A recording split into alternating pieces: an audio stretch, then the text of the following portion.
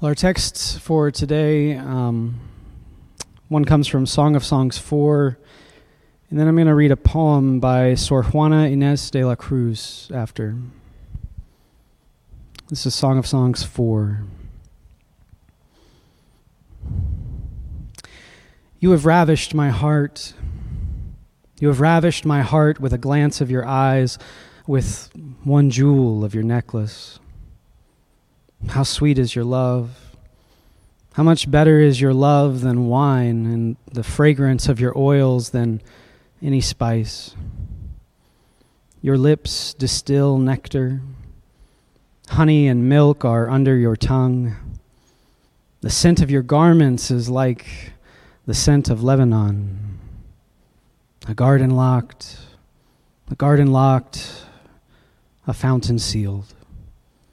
Your channel is an orchard of pomegranates, with all choicest fruits, henna with nard and saffron, calamus and cinnamon, with all trees of frankincense, myrrh and aloes, with all chief spices, a garden fountain, a well of living water, and flowing streams from Lebanon. Awake, O north wind, and come, O south wind, blow upon my garden, that its fragrance may be wafted abroad. Let my beloved come to their garden and eat its choicest fruits. And this is Love Opened a Mortal Wound by Sor Juana Inés de la Cruz, and it's translated by Joan Larkin and Jaime Manrique. Love opened a mortal wound. In agony, I worked the blade to make it deeper. Please, I begged, let death come quick. Wild, distracted, sick, I counted all the ways love hurt me. One life, I thought, 1,000 deaths. Blow after blow, my heart couldn't survive this beating. And then, how can I explain it? I came to my senses. I said, why do I suffer? What lover ever had so much pleasure? Word of the Lord. Thanks be to God. Let's pray. Good and loving God, thank you for your word. Thank you for poems and poets. God, thank you again for your love. Lord, I pray that you would speak to us this morning, and whatever words we would hear would be from you and not from me. In Jesus' name, amen. Well, if you came for the sermon title, I want to apologize up front. I will not be commenting on the wonderful Tina Turner song, What's Love Got to Do with It? I tried really hard to find connections, and I found myself just forcing over and over, and it just wasn't working. And one thing I'm learning in any creative endeavor is that you cannot force things. You can't force it. And so I apologize. If you need to go because you're so disappointed, I invite you to step out. But if not, hang in there with me. The text that we read in Song of Songs 4 it's a love poem from one lover to another. And it actually follows this ancient form of poetry whereby the lover is objectified. and so, you know, the lover, if you actually read all of the Song of Songs poems, you'll see this over and over where body parts are mirrored in real life. So, you know, there are hills and there are mountains and there are valleys and there are trees and there are all of these things that are compared to the lover. At one point, I think one lover says to another, your teeth are like sheep's wool, which is some kind of compliment, isn't it? There's all of this objectification that's going on, and we could dive more deeply into that, but the The impulse behind this poem is to express love, and a kind of captivated love that comes when you're so overwhelmed by someone or something that you love that it's all you see is all these great and wonderful things, right? If you've been in love, you know what this is like. But there's also this other side to love that I want to talk about first, and that shows up in the poem we read by Sor Juana, and it also comes out in the Song of Songs text. So if you read through all of chapter 4, actually what you'll find is the writer of the Song of Songs is using military language to describe the lover's effect on them. So, the writer might say something like, "You have captured my heart. You have overwhelmed me. You have overcome me with your love or your beauty." And this military language comes up over and over and over again because I think the writer knows this love thing is actually very devastating in some ways. It can hurt. It can be really hard. And Sor Juana absolutely knows that. The poet says, "Love opened a mortal wound." There's a misery that comes with loving, isn't there? I mean, gosh, I actually, you're not going to believe me when I say this. I don't know if I like loving things or people. It's really hard, isn't it? Because you know what's coming. There are good things, there are bad things, but there's also a goodbye. There's also pain. It's so hard loving Naima sometimes because I just think, gosh, I don't want anything bad to happen. I don't want, I don't want you to experience the pain and the dangers of the world. I want to be able to protect you from everything. And you parents and grandparents know this, you can't. So there's a helplessness that comes with love too, that overwhelms us. And you know this if you've ever loved someone, even a pet, if you've only loved a pet. I love pets. I started out with cats. I had 2 cats. One's name was Oscar the Grouchy Grouch, and the other's name was Black Neon. I named those cats at 2 or 3 years old.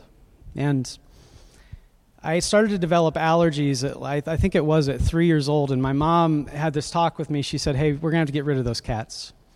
I'm really sorry, Garrett, they shed, and you're allergic to the cats," and the doctor said it's really not great. And so we got rid of the cats, and I'll never forget the day that the woman who adopted them from us came to pick them up, and she sat me down. Actually, I was on the couch, and I was petting the cats for the last time, and she sat me down, and she looked at me, and she said, "Hey, I want you to know, Garrett, I'll take really good care of these cats."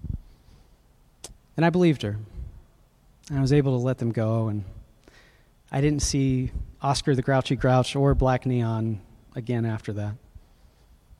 But then my mom came to me and she said, "Hey, we know how much you love animals, and so we want to get you a dog." And the dog was going to be this hypoallergenic dog that didn't shed and, was small and containable. And so they got this little toy poodle from a friend who actually had some puppies, and we brought her home. And her name was Alex. And we had Alex from the time I was 3 until I was graduating high school, so about 18, so 15 years. And I'll never forget the day we lost Alex. I mean, this dog was so great. This was the dog that loved me in the house. This dog really didn't have time for other people. It would kind of growl at others and didn't really want to be around, but the dog would come when I called the dog, and the dog would come and sleep with me. The dog would actually go on runs with me sometimes and just stay right at my feet or dart in and out, sometimes treacherously. And I love this dog. I mean, I did everything with this dog. You may have had a pet like this in your life. I'll never forget the day that she passed. I woke up early to go to school, and I think I had 2 essays I had to finish. I was in my senior year, and I was done with school, and didn't want to be there, and I'd been procrastinating quite a bit, and so I was up early, and I'm trying to type these papers, and she came up to me where I was sitting at the computer, and she kind of pawed at my leg, and I knew she wanted to come up and sit, and So I held her, and she had been having these seizures, so you kind of had to be very careful with her. And I picked her up, and maybe it was just a little too rough, but it stressed her out to the point that she started having a seizure. And it went on for a really long time as I'm like trying to hold her and contain her. And then she just went limp. And that was it. It was very obvious, she lived a good life, and she's 15 years old, and she had all the fun she could have, but that was it. And my mom took her from me, and she said, "Hey, I'll go take her to the vet. Why don't you go to school?" And I was like, "Yeah, I'll go to school, Mom. You got it." I got in my car, and I went to a Walmart parking lot, and I just sat there, and I just wept. And I remembered Alex. I remembered all the good times we had. I remembered the runs that we went on.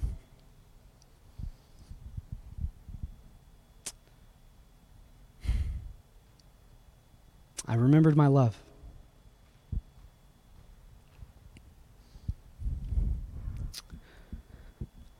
If you've ever lost someone close to you, you know something like this same feeling. I've lost people close to me that were the life of the party. Always smiling, always happy. People who, I tend to be introverted and not always great at interacting with groups, so I've lost people that were really good at making sure everyone was included, making sure everyone was seen, making sure everyone was recognized, and the hole that's left when you lose these people. You know what it's like to lose love. It's hard. It's devastating.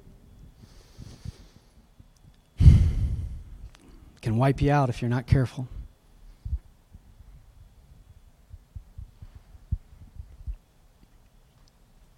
C.S. Lewis has this really great quote. Says it kind of tongue-in-cheek, but he's like, look, if you want to go through life without any pain, without any suffering, I can figure this out for you. The only thing that you need to do is just don't love anything or anyone, especially not a pet. Just don't open yourself to love, and you'll be totally, totally fine. He says it tongue-in-cheek, but it reminds me of something that one of my professors in seminary would always say to folks that were going through premarital counseling. He would look right at them, and he would say something to the effect of, look, I don't know why you want to do this, because this only ends in tragedy. I hope you know. He says, that in my mind, it's one of three ways. Look, one of you is going to bury the other. One of you is going to decide you don't want to be in this anymore, and you're going to get divorced. Or, if you're lucky, you both die tragically at the same time, and you don't have to deal with any of that. But it only ends in tragedy. And he would say that as a way to ask them, why are you here? Why are you doing this right now? Why do you want to get married? Because it feels good now, and it's great, and there are going to be a lot of good times, but it's also going to be difficult. And he wanted people to be ready for that. Especially in an American culture that is like so used to being entertained and chasing pleasure after pleasure and never, ever, ever feeling pain. I mean, God, we go out of our way to avoid it, don't we?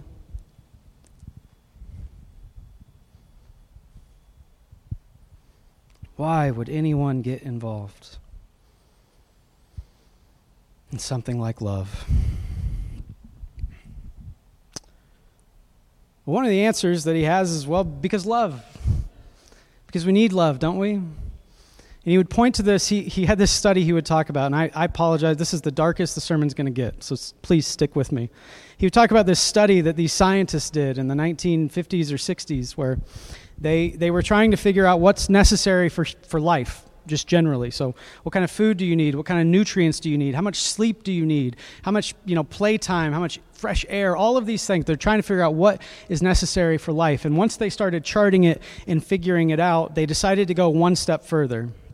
And so they took these baby monkeys and they removed baby monkeys that were very, very new into the world.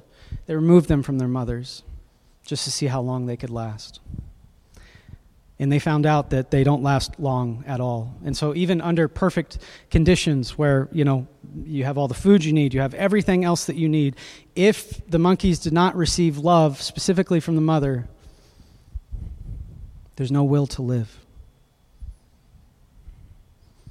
And so why do we get involved with love? Well, part of it is we have to. Part of it is we have to.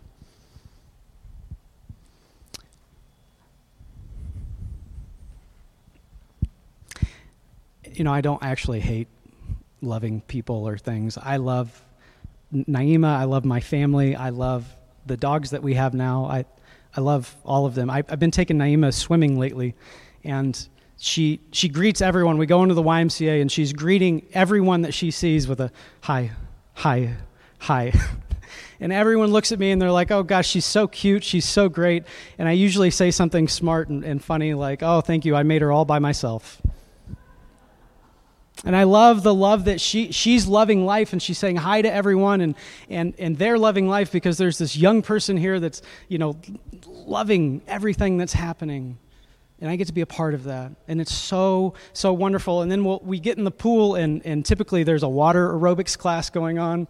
And, everyone in the class gets distracted because here comes Naima in her bathing suit, and she's saying, swim, swim, swim, or she points up. She loves to show me every single light in the place, and so she'll point up and she'll say, lights, light, lights, and then she'll splash, and it's so wonderful to be able to experience that.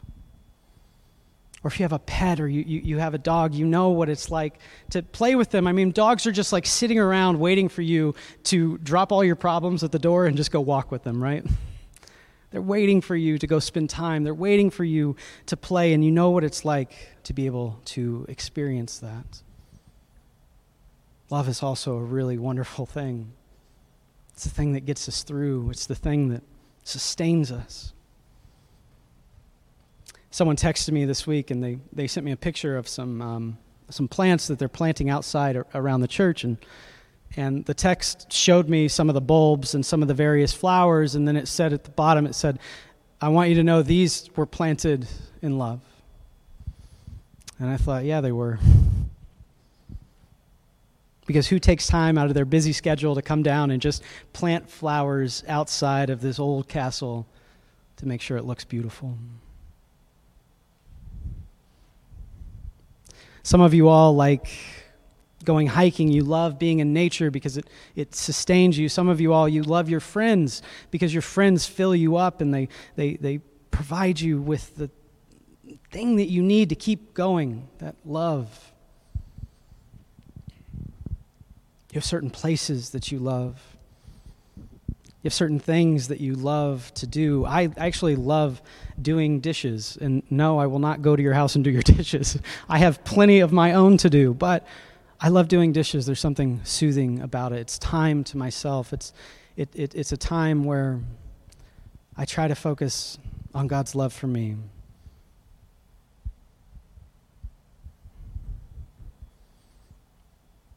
There's this love all around us.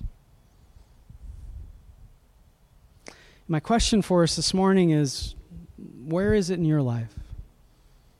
Who's giving you love? Who are you loving? What do you love? Do you have a pet? Do you have an animal? Do you have a hobby? Do you have a partner? Do you have that love in your life? And where is it? Love is so important, not just to sustain us and get us through life, but as we become people who are chasing after God. We've been talking about sin here lately, and I love what Pastor Sarah said last week about it being a dirty word in progressive churches, and it really kind of is. We're not great at talking about it, but I love the way she redefined it last week. She redefined it in 4 ways, but one of the ways was it's the denial of love. It's the shutting off of yourself to any kind of love. This is sin. And so we might say that the greatest sin is actually blocking other people from receiving that love too, going out of your way to do that, a la some legislators in our country right now that are trying to determine who is allowed to love who and when they're allowed to do it and blah, blah, blah, blah, blah. How long we've been doing that in this land of freedom, telling people who they can love and what they can love. How long? But love is an antidote to all of the sin in the world. And so I think that as you meditate on that question, what do you love? Where is the love in your life? Who is loving you? Who are you loving? All of those. As you meditate on those things, I want you to know that when you start to participate in that love, you bring a little bit of heaven to earth. Because the love that you're experiencing, that you're participating in, it flows through you and it goes back out into the world. I said earlier that we believe in a God that is love. Full stop. We believe in a God that is always present. And so love is here with you right now. And you might be thinking, oh gosh, I don't know what I love. I don't know what I do. I don't know where the love is. And you might be tempted to say, I've got to go find it. I've got to go get love. I've got to go track it down and capture it and hunt it. And I might have agreed with you before I started writing this sermon. But I came across this quote by the poet Rumi, and Rumi says something really interesting. He says something to the effect of, your task in loving is not to seek after it and to find it and to track it down and to hunt it. Your task is to remove the barriers that you are actively putting up between you and the love that is already present in your life.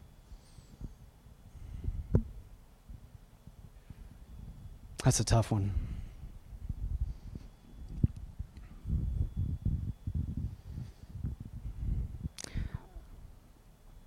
Friends, I believe that we worship and we serve a God that is love, and I believe that God loves you.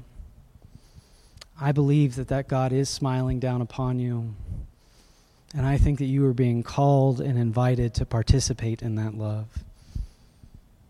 But I wonder where your barriers are to it. I wonder how you're denying and saying no. And I wonder if you'll have the courage to let those barriers down, even when it's hard, even when it's scary, and even when it hurts so bad that it feels like you're just going to go away. God is here. God loves you, and I pray that you will accept that gift. Let's pray. Good and loving God, thank you for your love.